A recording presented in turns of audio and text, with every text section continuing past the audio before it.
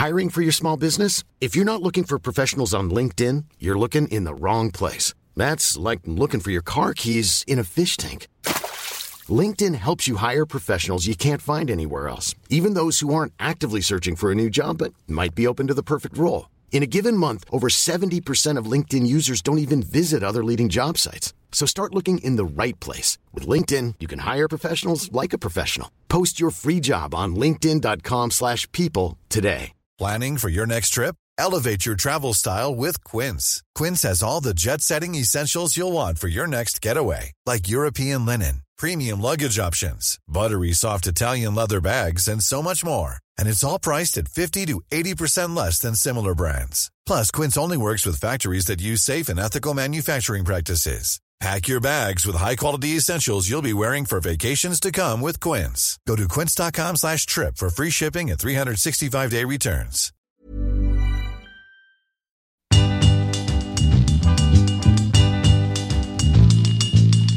Hey guys, welcome back to Soul Sisters.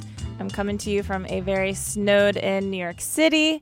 Have a nice little episode for you today to keep you warm if you are in our part of the world. And if you're not, it's a great one anyway. It's with Sarah Elizabeth Charles, who happens to be a good friend and former classmate of my dear co-host Dara's. And she's been documented in this documentary that Dara's been filming for the past 10 years, which you may have heard us talk about from time to time on this podcast. And now we got to talk to one of the actual featured members of the movie. So yeah, she's an amazing artist. She also does a lot of really important social justice work and work that intersects between those two things. She brings her art to people that really need it. And it was a lovely person. I was just meeting her for the first time. Obviously, she and Dara had a lot of history to go back through. So this was a really personal and inspiring episode, and I hope you guys enjoy it. Just a reminder, if you're not already, be sure to subscribe to Soul Sisters on iTunes. You can also watch this episode on YouTube, on Facebook's YouTube channel, if you prefer to see us that way. And make sure to follow Soul Sisters on Instagram at Soul Sisters Podcast to see ridiculous pictures of us hanging out with all these amazing people. Okay, that's it. All the plugs for the day. Now let's get to today's episode with Sarah Elizabeth Charles on Soul Sisters.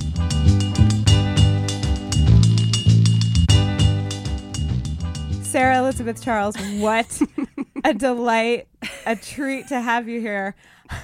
A delight, a treat, a wonder, It's a thrill. Wonder. It's incredible to have you here on Soul Sisters and to meet Jessie and to connect these two worlds of music and this decade-long journey that I've been on exploring musicianship. And you are just the ultimate musician and soul friend, soul sister. So thank you for being here. That's so sweet. Thank you for having me. You've inspired me. Yeah. You have inspired me since class. We had class together.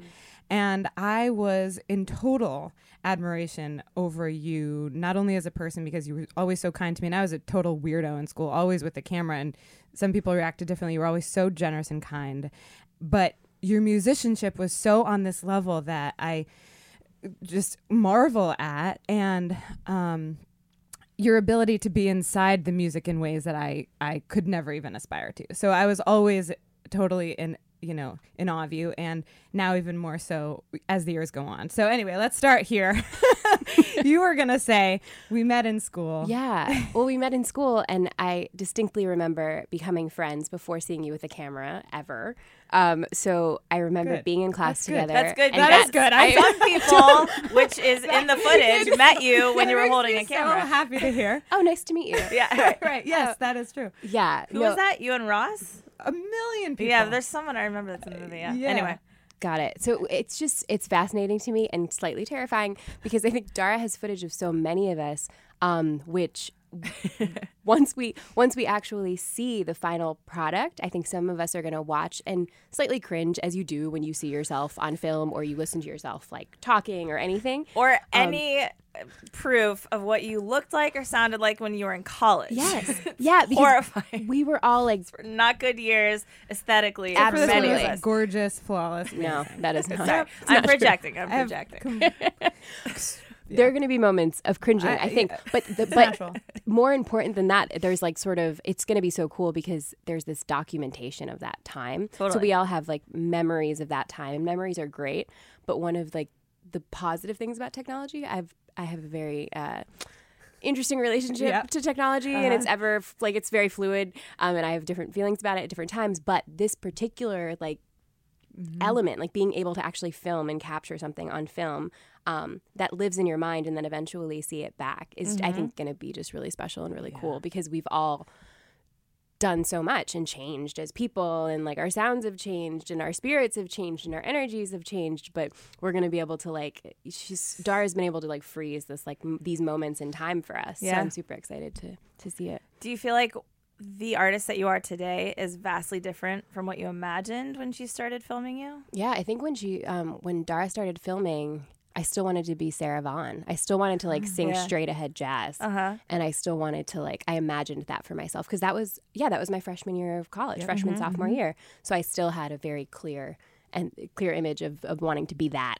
And I'm very much not that. And I chose shortly thereafter not to be that. But it was before I started really digging into my songwriting and my original music. Yeah. One place I have a lot of stuff of us from is a class with Janet Lawson, vocal rhythm section with incredible jazz singer Janet Lawson. What's the laugh? I want to hear what that laugh is, but I'll just describe. She is a very unique, amazing spirit, and she is known as one of the pioneers of scat singing. Was nominated for a Grammy in 1982 opposite Ella Fitzgerald, who beat her for a Grammy for a jazz performance album. So that's to give you a context of how kind of our education was in this way of scat singing and real vocal jazz, the true tradition of it. And it was so beyond me. And that's the thing, you got it. Even though you don't want to be that kind of singer now, it's in your bones and you understood that then. So I'm curious about that laugh. I'm curious about how you think now about just the institution of jazz school being such a natural musician and hearing that and not being a struggle for you. But what did you gain from being in school? Yeah, I think so. So just to explain the laugh, I just feel so far away from anything that or from what I'm doing right now. Far away and close at the same time, though, because it's a part of that foundational establishment. I think for all of us, and we were all inspired by it in different ways, and then chose to move into the future in different ways in relationship to it, into that tradition, specifically jazz vocal singing as you think of it traditionally when you think of someone like Ella Fitzgerald or Sarah Vaughan or Billie Holiday or the many others. And Janet is brilliant and taught us so much, and always also encouraged us to do our own thing. I studied privately with her for a while, and she was always keep songwriting. Let's work on these 12 solos, but then let me hear what you're working on, what you're writing.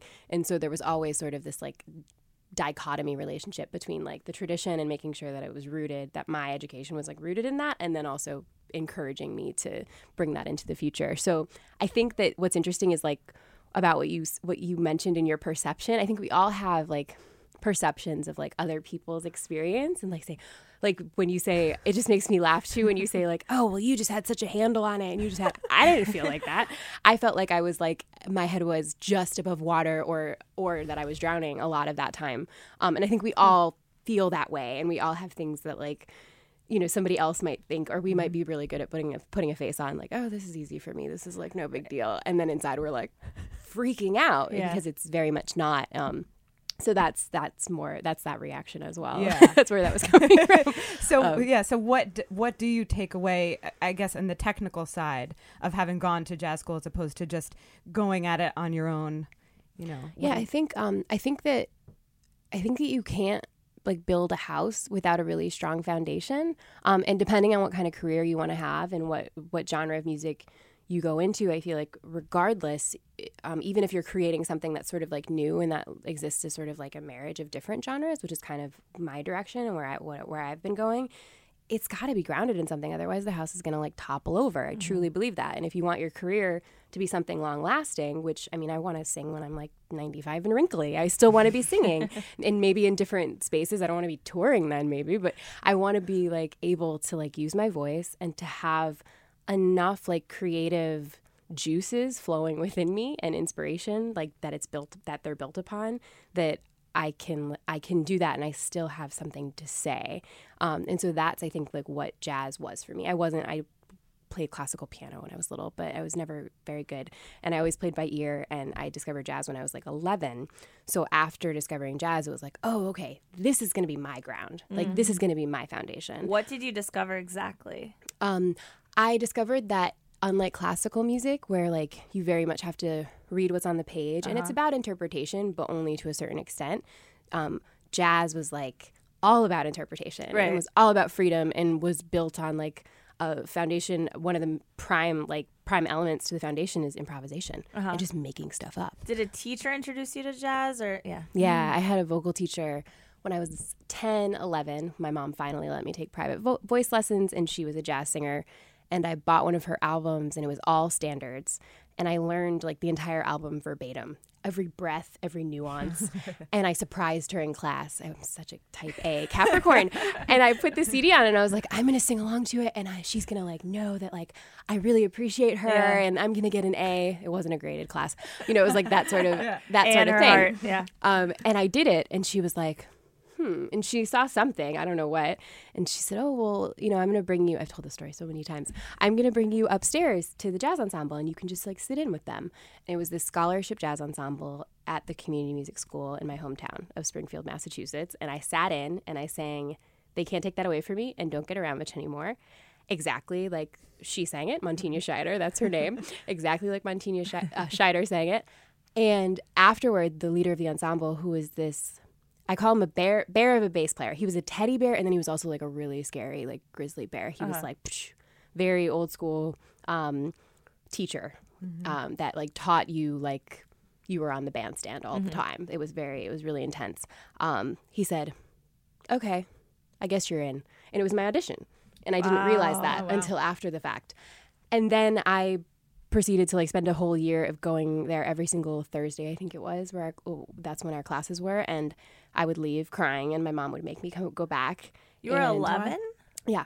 Wow. Yeah. And why would you leave crying? Because he pushed us. You know, I think he asked me, or like after a couple classes, he said, do you want to be a singer or do you want to be a musician? And I was like, what's the right answer? What's the right answer? You know? Yeah. And I was like, I guess a musician. That sounded, you know, like an obvious, Yeah. you know, it was a leading question, Vishnu. But it was a strange, and now I kind of understand like where he was coming from in that regard, especially like having students of my own and figuring out like what their goals are. So just for myself, it was just a really, for me, it was a really helpful time in like steering me in the direction that like has brought me to where I am now, and helped. And I think I'm grateful for it too, because speaking of like jazz school, you know, jazz school used to just be the bandstand, like anything. The conservatory, the idea of conservatory and jazz is really new, even still. So I'm grateful to be the age that I am and have had the opportunity to learn on the bandstand, because he would hire us like in his band, and we would tour in like the New England area and do like little things, and it was cool, and it was helpful because we would just like get our butts kicked, and that was helpful to learn in that way, in addition to being able to go to conservatory. And do you still see the value of a conservatory? And I mean, especially as a teacher now, and is there a lot that you would say that you took from the later years of studying, like in jazz school? I think so. I think being in New York and being in school was really awesome, because you could kind of like be in New York, but not really, you didn't have to really worry about the hustle. I mean, you had to worry about how to pay for school, but you didn't really have to worry about like gigging, or you could kind of just like be a fly on the wall and like learn about the scene before having to like insert yourself in it. So I'm so glad I decided to come to New York for school. Some of the professors at the new school, many of the professors were just like awesome, and I was like, more, and I would always ask for like more, which was really great. I think that the institution in and of itself is still like figuring out what it is in relationship to like what the music's becoming, because it's really important to be grounded in the foundation, but ideally like that happens before you enter college, or that happens like the first couple of years, and then the question is like, what do you do the next 2 years to actually give people the space and the information and the tools that they can then build a career on?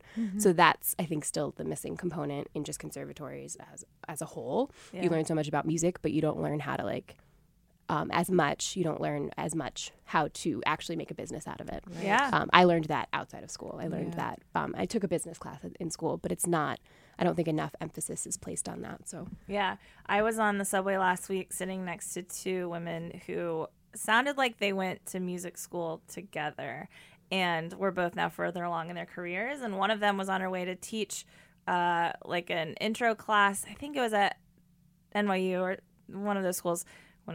It wasn't New School because I would have remembered that. But anyway, it was a business class.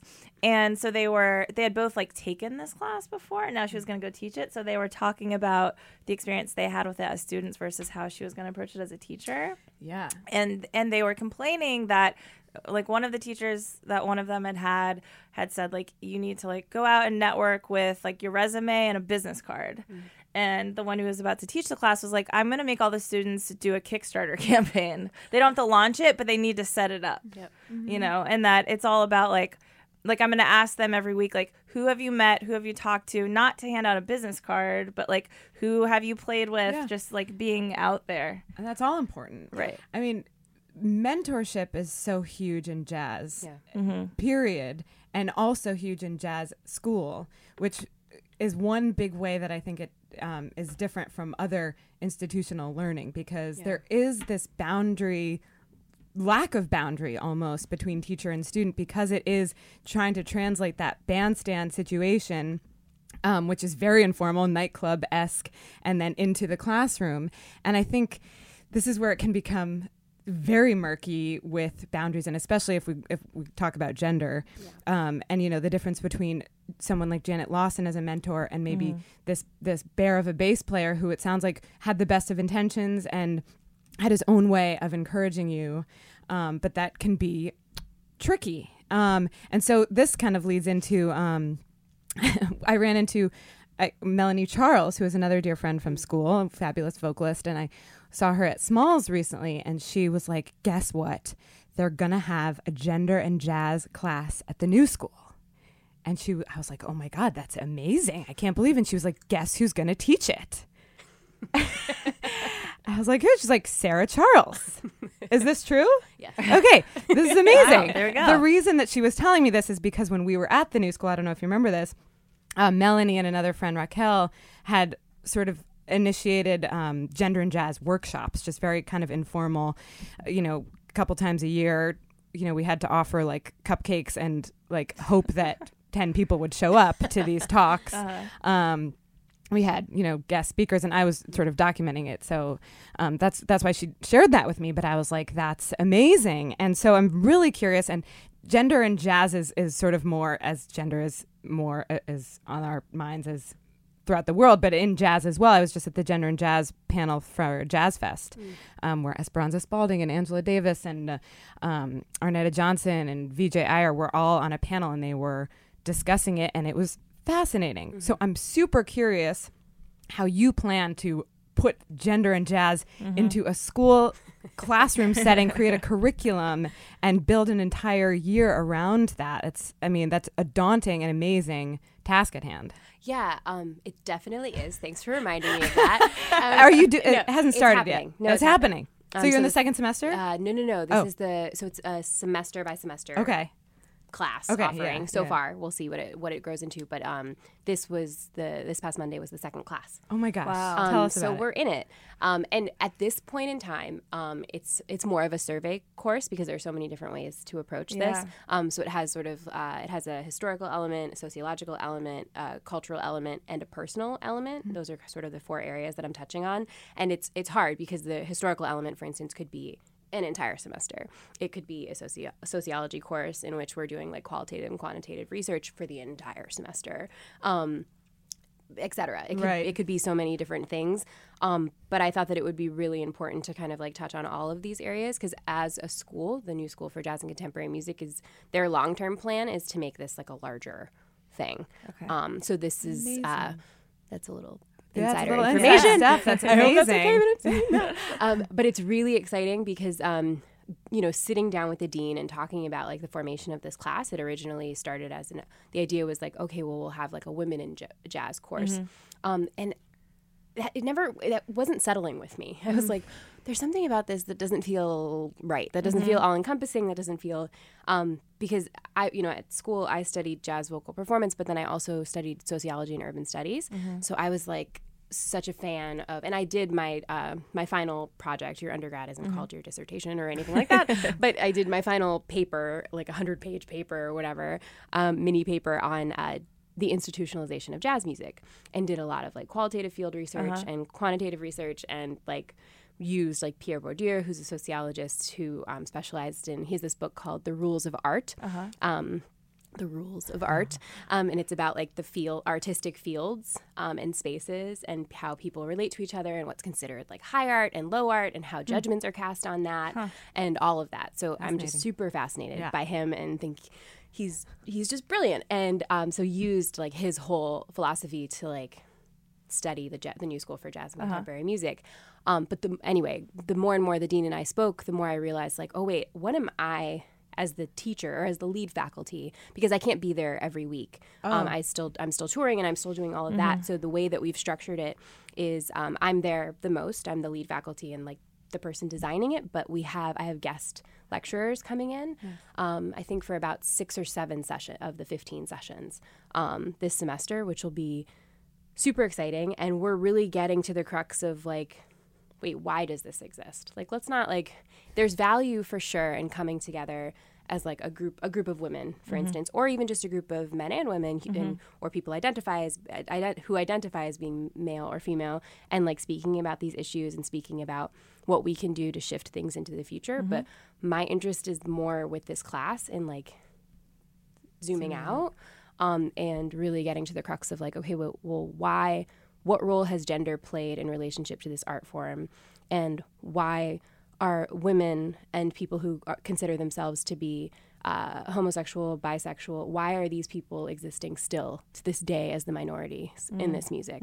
And what is this culture of masculinity that's been like cultivated and seemingly like nourished over the years, and why do we feel like we have to just survive in that? There's more. I think there's more to it, and if we zoom out and really get to the crux of like why, then we can start figuring out. And so it's I'm not attempting to do that in one semester. Can we take this class? Wait, is it possible that there's footage of you guys talking about this kind of stuff at school?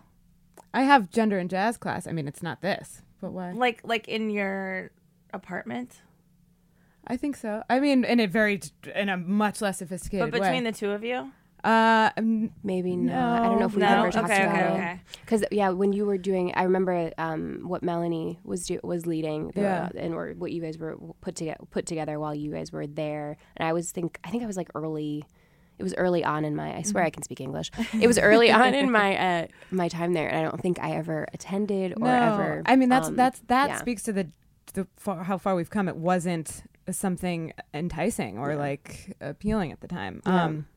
That just blew my mind. I mean, that sounds so amazing. How has the reaction been? How's the enrollment in that class? It's great. It's capped at this point, which is amazing. And the population is we've all spoken very candidly and openly. We had like an hour and a half discussion of the first class just about personal experience and like where we're all coming from, because I think like cultivating like a safe space in which people can speak is really crucial and huge, and just as important as like any historical context or information we might get, for instance.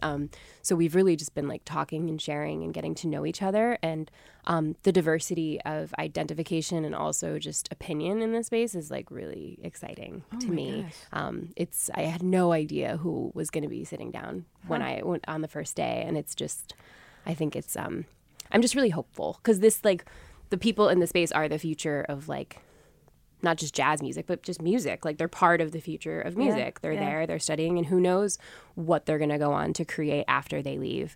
And so it's really, I feel like talking about it now is like really important. And then eventually like talking about it in high school, making it earlier and earlier. Because it's not just about, I feel like so many of us are have been a part of conversations in which like people have been victimized in certain ways or have had to survive through stuff, and it's like, okay, well, there's definitely value in coming together and feeling the camaraderie in that regard, but like, how do we get to it before it becomes that?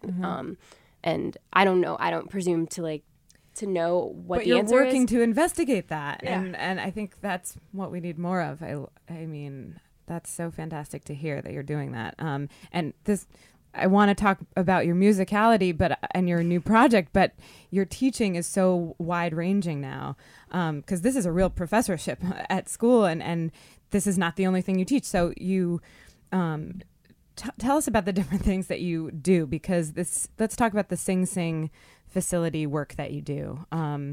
What is that? How have you come to that, and how has that impacted you? Yeah, and actually this is super related to the new music and to what I'm putting out. Like, it used to exist, my teaching and my performing artist life used to exist as like two just like parallel roads. And now they've just like gotten closer and closer, and it was like, oh, should I keep them separate? And then they just collided and merged without my say. So I feel like when you're a songwriter too, you're writing about what you're experiencing in your life, and my teaching artist, or what you perceive or what you observe, and my teaching artist experience specifically with Carnegie Hall, and also with an organization in Haiti called Rise to Shine.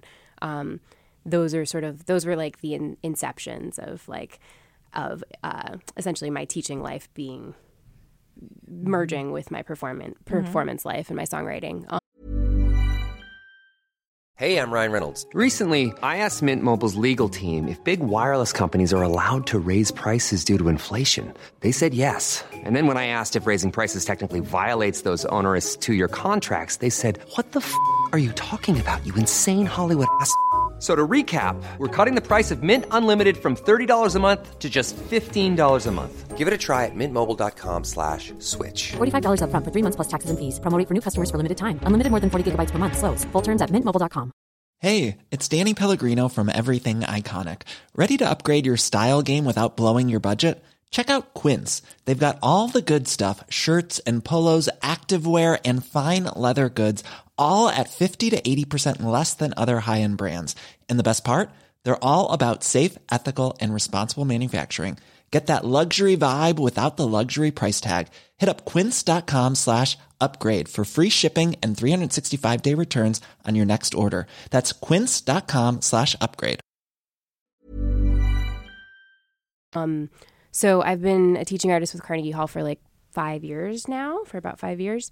And I started as a part of a project called the Lullaby Project, where we get together with expectant mothers or fathers or mothers and fathers of small children, and write original lullabies with them for their kids and for their families. Oh my God. And this has grown into, like, with Carnegie Hall, I'm not as involved with the Lullaby Project now, but it's grown into like this nationwide initiative. And there are like satellite programs all over the country. They've also done it a bit internationally and will plan to do it more, but there are like tens, maybe thousands. I'm going to say thousands because I'm not positive about the exact number of lullabies now, original lullabies that have been created with particular kids in mind or families in mind. Beautiful. And it's done in all different circumstances because it's valid to all of us in some sort of way. We come from somewhere. And a lot of the population or participant population that the project works with are in various forms of like just difficult situations. So they work with the Department of Homeless Services. I've done a couple workshops, songwriting workshops for the Lullaby Project at Rikers Island. Where else? They do projects at Beth Israel Hospital and various hospitals in the New York area. So it's a really amazing project, and I miss being a part of it, but there's only so much time, and I've become more involved in the Future Music Project, which is a songwriting project, and other elements of music, but I'm specifically involved in the songwriting class, and that includes teens from all over New York City. And they can actually physically come to Carnegie Hall now because we have a whole wing devoted to educational outreach. So they come there once a week.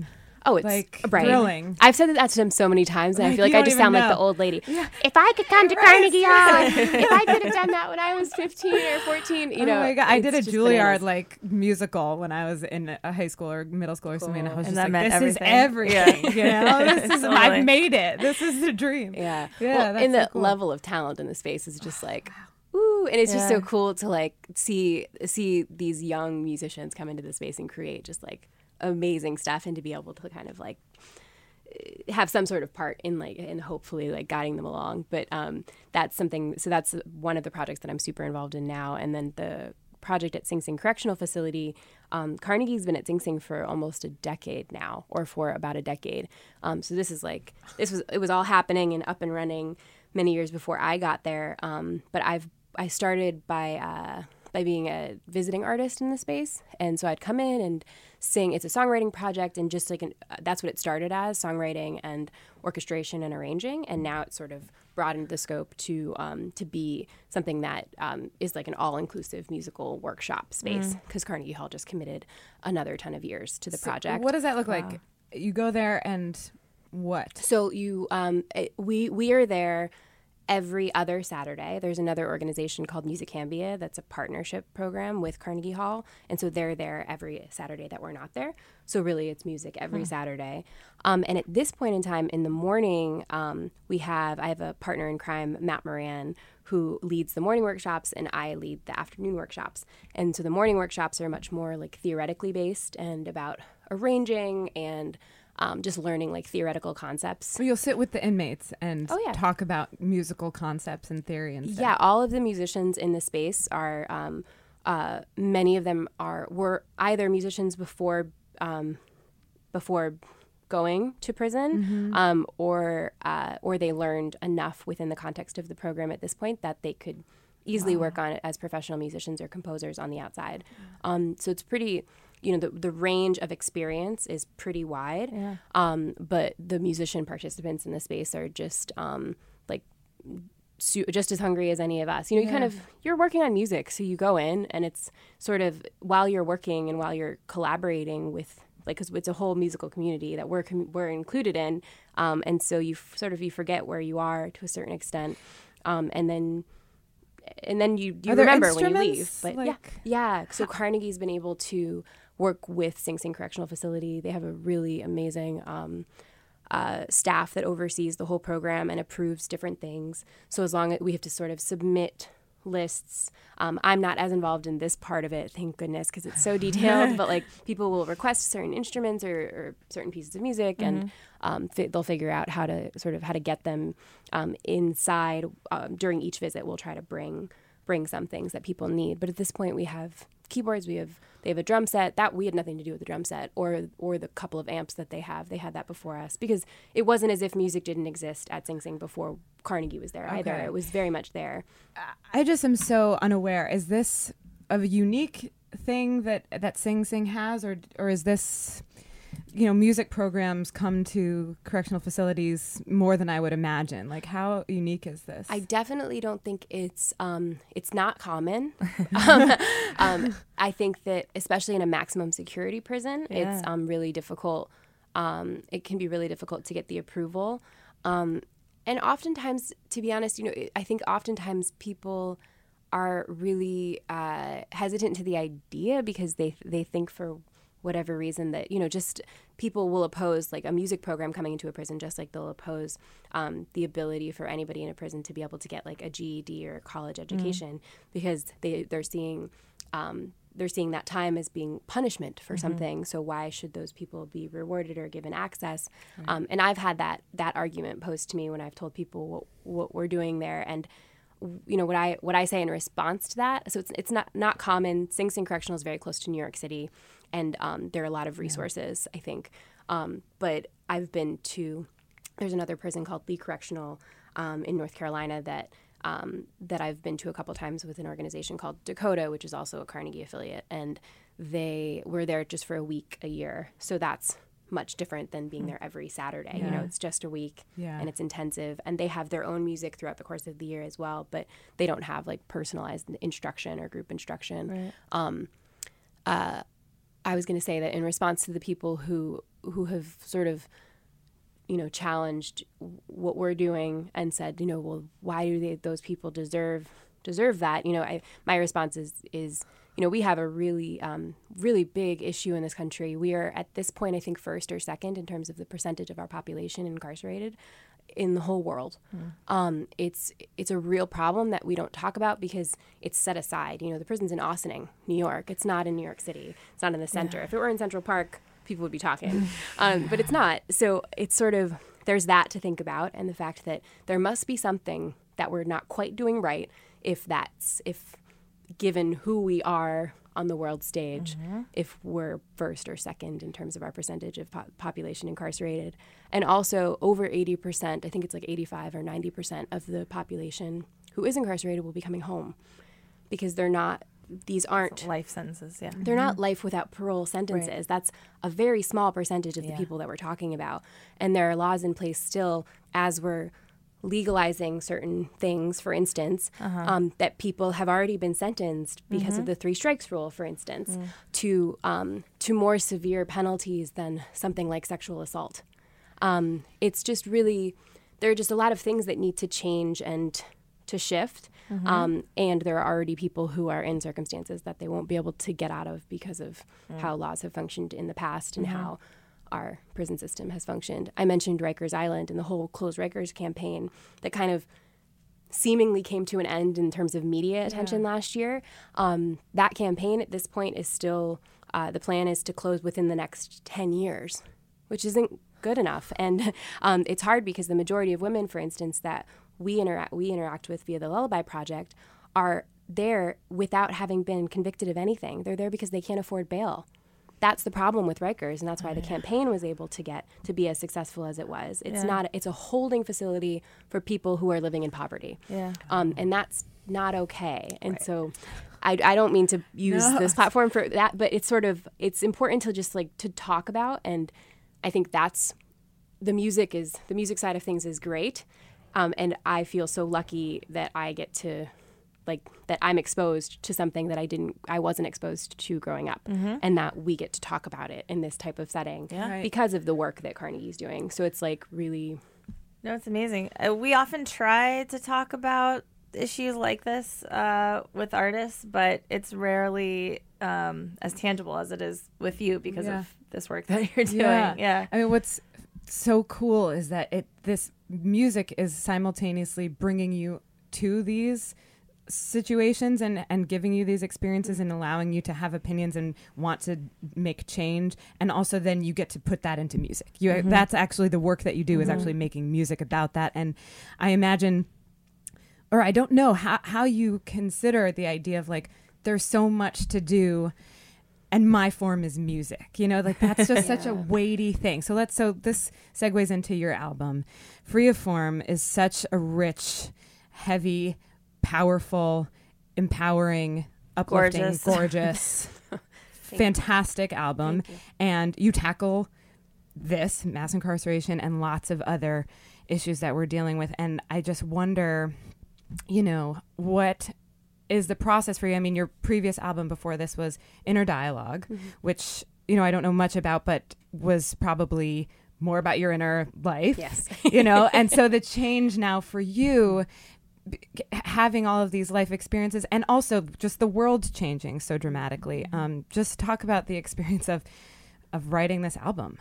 Yeah, I think that it's a direct reflection. Inner Dialogue was a direct reflection of like my internal space. I recorded it or I wrote the music in my early to mid 20s, recorded it, released it then. So it was definitely like, I was a young woman coming into herself, a young artist, a young human. Were you still wanting to be Sarah Vaughan? No, definitely not. That stopped like sophomore year of college. Okay. If not before that, like freshman year and of college. What did you say? I don't want to be Sarah Vaughan, but I do want to be more like what? I want to write my own music and carve out my own space. So I said in another interview recently that like, it's like you're in a room and there are no doors, right? Like how do you carve out, like I say this to artists, I said it in an interview recently, like how do you carve out a me-sized hole, whatever that me-sized hole is, to figure out how to get out of that room? Because people are going to try to box you in, and people are going to try to identify you as particular things. Are you a jazz singer? Are you a soul singer? Are you sing trap music? Like what are you doing? And it's like, well, no, actually, like I do all of those things, and it's just me, and that's okay, But people are comfortable with labels, and I get that. I'm one of them, depending on what we're talking about. I digress a little bit, but inner dialogue was sort of like that exploration and like putting that out there. So Inner Dialogue was like, I still listen to it, and I'm like, I say, I'm really proud of each of those moments. Albums are snapshots, they're not continuous through time, but I listen to it and I'm like, wow, I was going through some stuff, and I was really like laying it all out there. It's a really personal album in terms of like, okay, here's what I'm thinking about, guys. Like, here's everything. I mean, that pretty much is what being in your 20s is like. Right. Like, I'm angsty, and everyone should know about my angst. Right. Because it's epic. And it's valuable. And all of that. Which is not untrue. It's not. No, totally. Not. Yeah. And there's value. And like, course. I had so many conversations with people about, about some of the subject matter, and like people would be like, "Oh, I have that curiosity too." Like that curiosity. It's very relatable. Yeah, it's like really important to put it out there in music. Yes. Free of Form though was more like the inner dialogue was the reflection of the internal. Free of Form was the reflection or observations made of the external world. Because I found myself just in a space where I couldn't really look at anything else. It was like, oh my gosh, but this is happening, and I'm experiencing this, and I'm seeing this, and I'm like reading about this, and I'm, and it also, given the political environment that, that was happening and that still exists and that we're sort of dealing with in this country in particular, and globally too, but specifically in this country at that time, when I started writing, it was sort of like that's what was on my mind and my heart all the time. And so that's what was coming out.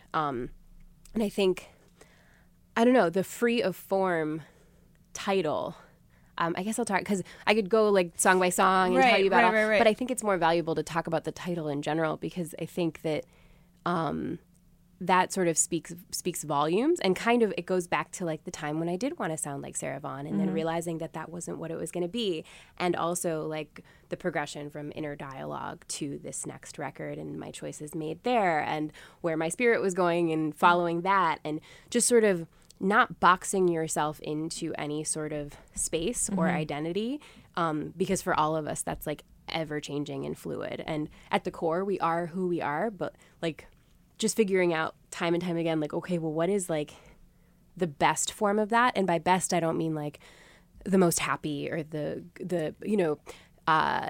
like being able to do things really well. I don't mean that. I mean like what's the most like authentic form of ourselves, and that's what that title is about.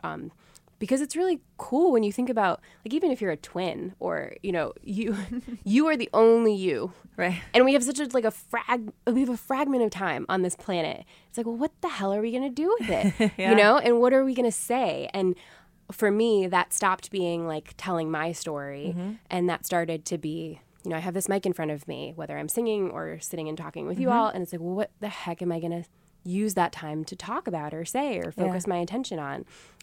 And for Free of Form, that became really obvious. I was like, I'm going to talk about issues of race relation, and I'm going to talk about mass incarceration, and I'm going to talk about just the concept of freedom in general, and I'm going to speak to how I feel as like a woman not in her mid to early 20s anymore, like coming into her own and feeling like I have this like newfound like strength that's really cool that I never felt like I had before, and all of that and more.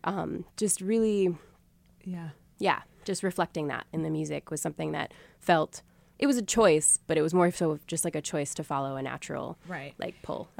And it happens lyrically, but also musically. There's a way that you're able to convey these ideas, not only in how you wrote your songs, but how you arrange them. And then to watch you perform them is so powerful because, and it comes across in the recorded version as well, but there's such an interplay with the musicians and such a, still an improvisational spirit to it. It isn't improvisational. Yeah. And there's such a just exploration of sound that really conveys different things at different times. And I wonder how much you struggled with that, or if that was the easier part, or what kind of process that was.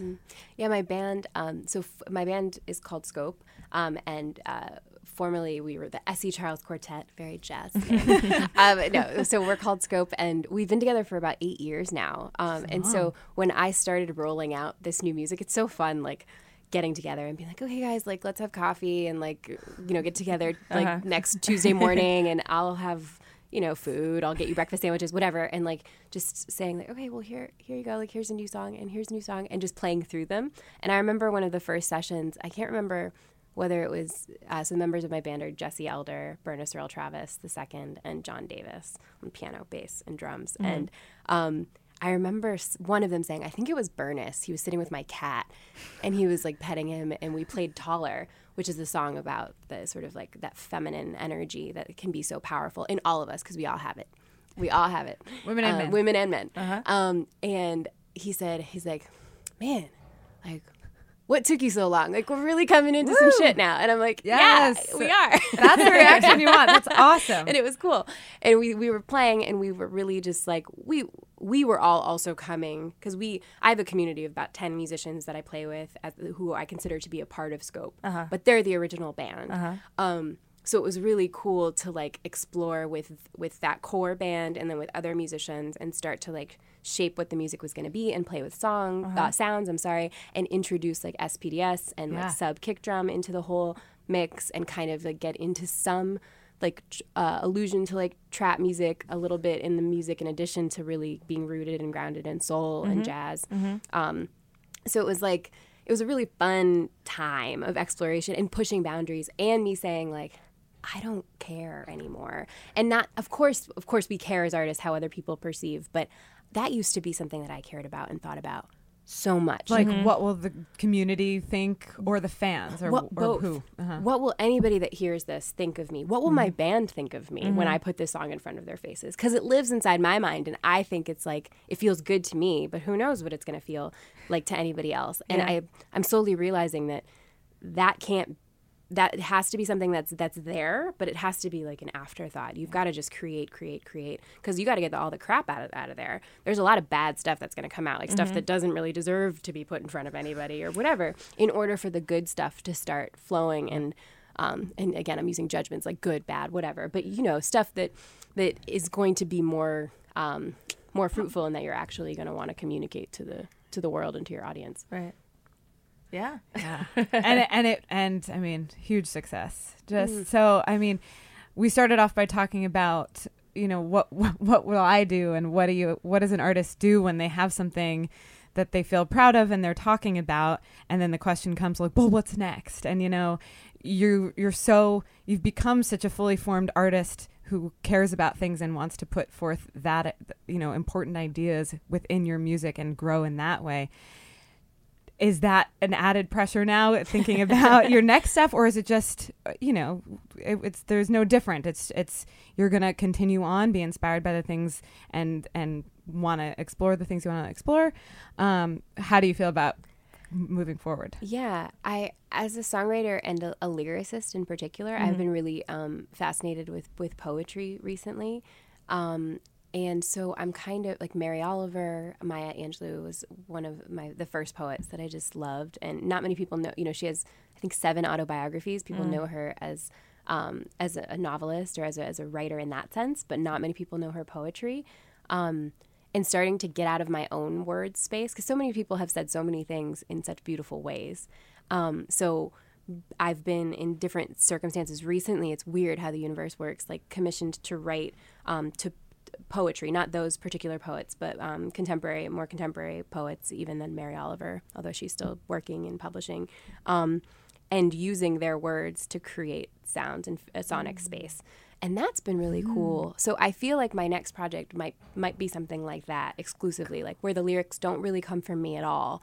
It's just the sonic palette that's created that comes from like my creative energy space. Awesome. It's very fun to watch you do the loops and the vocal effects and all the things. I mean, you create such soundscapes right in front of us and then record it. It's really exciting. Yeah, it's fun. So who knows? I've also thought about doing a whole album, because I could do that in my apartment, which would be so fun. Like putting out an album or an EP. I've been using the Loop Station to write a lot as a writing tool in addition to just sitting at the piano, and that used to be my primary, and now the Loop is becoming much more a part of it, just to build those soundscapes and figure out, okay, let me sing what I want the bass to play, or let me kind of try to beatbox what I want the drums to play, or whatever. And I would never do those things live, but thinking about, okay, how could I compose something that would just be exclusively that? And in the studio, you can do so much more too, right? Because you don't need a looper. Right. You can just like go back in and you can create it live as well. I did record my album with my TC Helicon Voice Live pedal, by the way. All right. And we weren't going to use it. And we weren't going to use it for the final. We got like a clean sound line, and then we got that sound because for performance purposes, it was really important for me to be able to control like my own delay, my own harmonizer, all that. And it was so cool because we were able, the engineer at Bunker Studio, John Davis, his name is also John Davis, not the drummer, but the engineer and the bassist, he was like so brilliant. And we were able to take that line and use it for the entire album. So the post-production was like done because all the effects were already there. So I guess I could record that album if he were the engineer. But yeah, anyway, we'll see. But I have so much music. This is the first time where I have like an excess amount of music. Oh, that's great. So like I could record like next week, but that's not going to happen yet.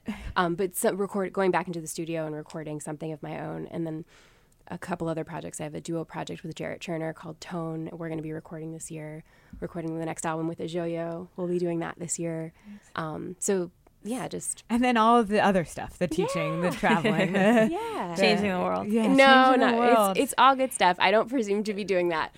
But I'm like, I'm happy that I'm like, and grateful that I'm doing everything that like I want to be doing. Everything I'm doing it's things that I'm super excited about. Yeah, it feels intentional finally, which is, the hustle's real. It takes a long time to get there, Dara documented a lot of that. I was in awe of you as a musician person 10 years ago, and now I'm just blown away by the work you're doing and how beautiful and important and impactful it is simultaneously. And it's an honor to be your friend. Honor to have you here on Soul Sisters. Thank you so wedding much toast? for having me. Right? I'm not engaged yet. Thank you so much. Yeah, thank you for having me. So much love, and I'm so excited to get to know you as well. Yeah, and likewise, you're a soul sister now. It's official. Yeah.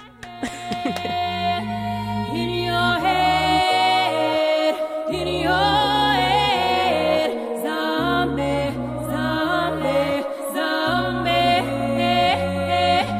in your head, in your head, zombie, zombie, zombie.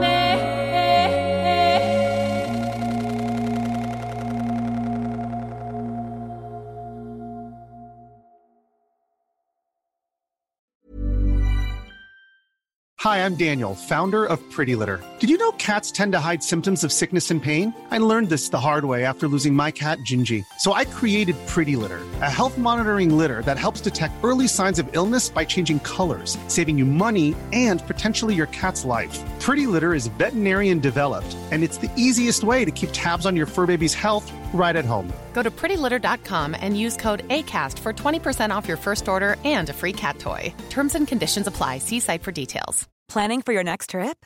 Elevate your travel style with Quince. Quince has all the jet-setting essentials you'll want for your next getaway, like European linen, premium luggage options, buttery soft Italian leather bags, and so much more. And is all priced at 50 to 80% less than similar brands. Plus, Quince only works with factories that use safe and ethical manufacturing practices. Pack your bags with high-quality essentials you'll be wearing for vacations to come with Quince. Go to quince.com/pack for free shipping and 365-day returns.